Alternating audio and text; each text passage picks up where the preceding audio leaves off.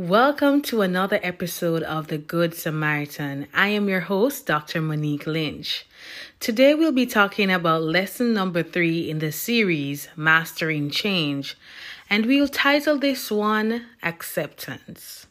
Now, Arthur Rubinstein says, and I quote, "Of course, there is no formula for success, except perhaps an unconditional acceptance of life and what it brings."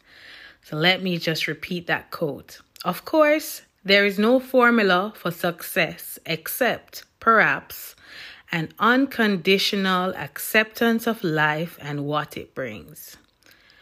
Now, what is acceptance? Now, acceptance is the point at which whatever it is that you have lost, an ideal, some potential opportunity or future, the way we think the world should operate or how we think that someone should be, has been grieved and released. Only after this final stage has been reached are we able to accept the reality of what currently is and how to embrace it.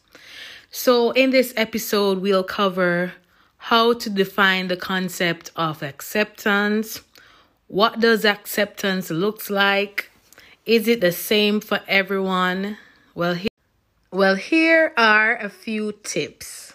Tip number 1. Acceptance does not mean you are settling. You accepting what is, not because you're settling, but because you need it to accept it, to change it. Let me repeat. You need it to accept it, to change it. Denial only leads to further bondage or stagnancy. This is where you begin to test and explore what these changes mean and identify the standard of what is now acceptable and unacceptable to you, because acceptance is individual. Rebuilding your ways of working and decide how you will move forward. Only when you get to this stage, you can really start reaping the benefits of change. Tip number 2. Acceptance is not about tolerating or approving wrongdoing. No, it's not about accepting something that we perceive to be morally wrong or being passive when we do not have control.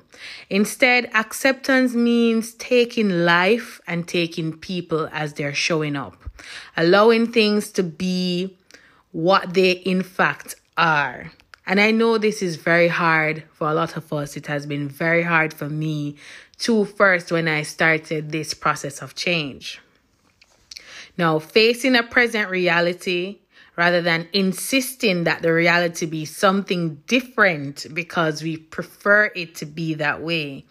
It means releasing our judgmental demands, letting go of comparing our wins and our losses to those of others, which usually have the unfortunate habit of creating guilt, shame, and or self-loathing. And this means mourning something that we wanted but we didn't get or we didn't get to keep, and accepting what we do have in this moment, because we're trying to be current and living in the moment. Now, the third tip is acceptance does not mean giving up. Now, accepting a mistake or failure is not, and I repeat, it is not an indication that your dream has died or your relationship will end or your business will crash and burn. Acceptance is simply turning your losses into lessons and then use those lessons to win the next time around. Now, where you have the power and the will to positively change things, then you must do so. As a matter of fact, you can do better by owning or fully acknowledging what is and then bending your efforts towards addressing it non-judgmentally. On the other hand, where you do not have the power, you need to release these futile efforts by allowing the present to be what is while still working towards the possibility of a better future outcome. Thus, you are freeing yourself to be both realistic and optimistic. Now, what are the benefits of acceptance? So when we accept whatever it is, we bring an entirely different energy or spirit to the situation.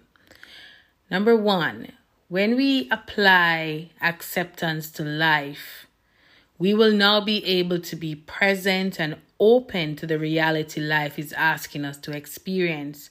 I know many times we look at life in black and white, and sometimes life is way more. It has so many different colors, so many different shades.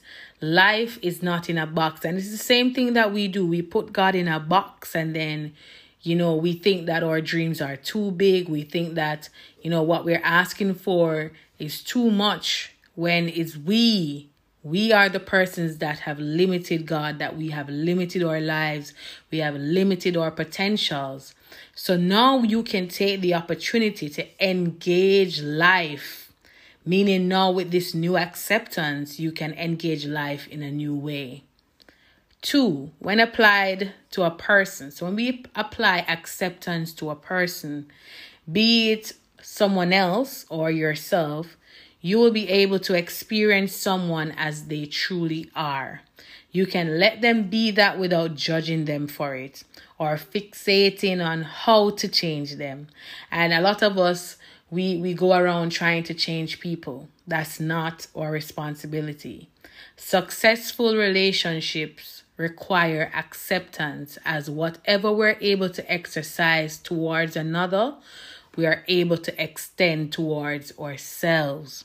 And this holds true for acceptance as much as it does for love. So then, why is acceptance so difficult? Now, acceptance demands us to go through the grieving process where we are challenged to release or cherished, at times, unrealistic ideals. Your ideas of how the world and the people in it, quote unquote, should be, and to embrace a painful reality, which is this: life will not always show up in the package that you want it to. People will not always show up in the packages you want them to. You will not always show up in the package you want to. And that can be very disappointing, especially if you are an idealistic person. Now, when you get to be who and what you are, you give others and life itself permission to do the same, which is the case whether you accept it or not. The only difference is you are no longer tying yourself up in knots over something that exists simply because it doesn't suit you or you disagree with it. Accept what is and stay hopeful of what might be. Instead, you maturely accept reality and discover that you are strong enough to handle reality. Possibly, the reality isn't as awful as you feared, particularly once you stop thinking in all or nothing terms about it. And some of us have that very bad habit of thinking it's all or nothing, my way or the highway. Acceptance brings freedom. Now, what are some of the reflections for this lesson? 1, why are you having such a hard time accepting your new reality? 2, why are you being asked to let go of to accept it? And 3, what will you gain by accepting it?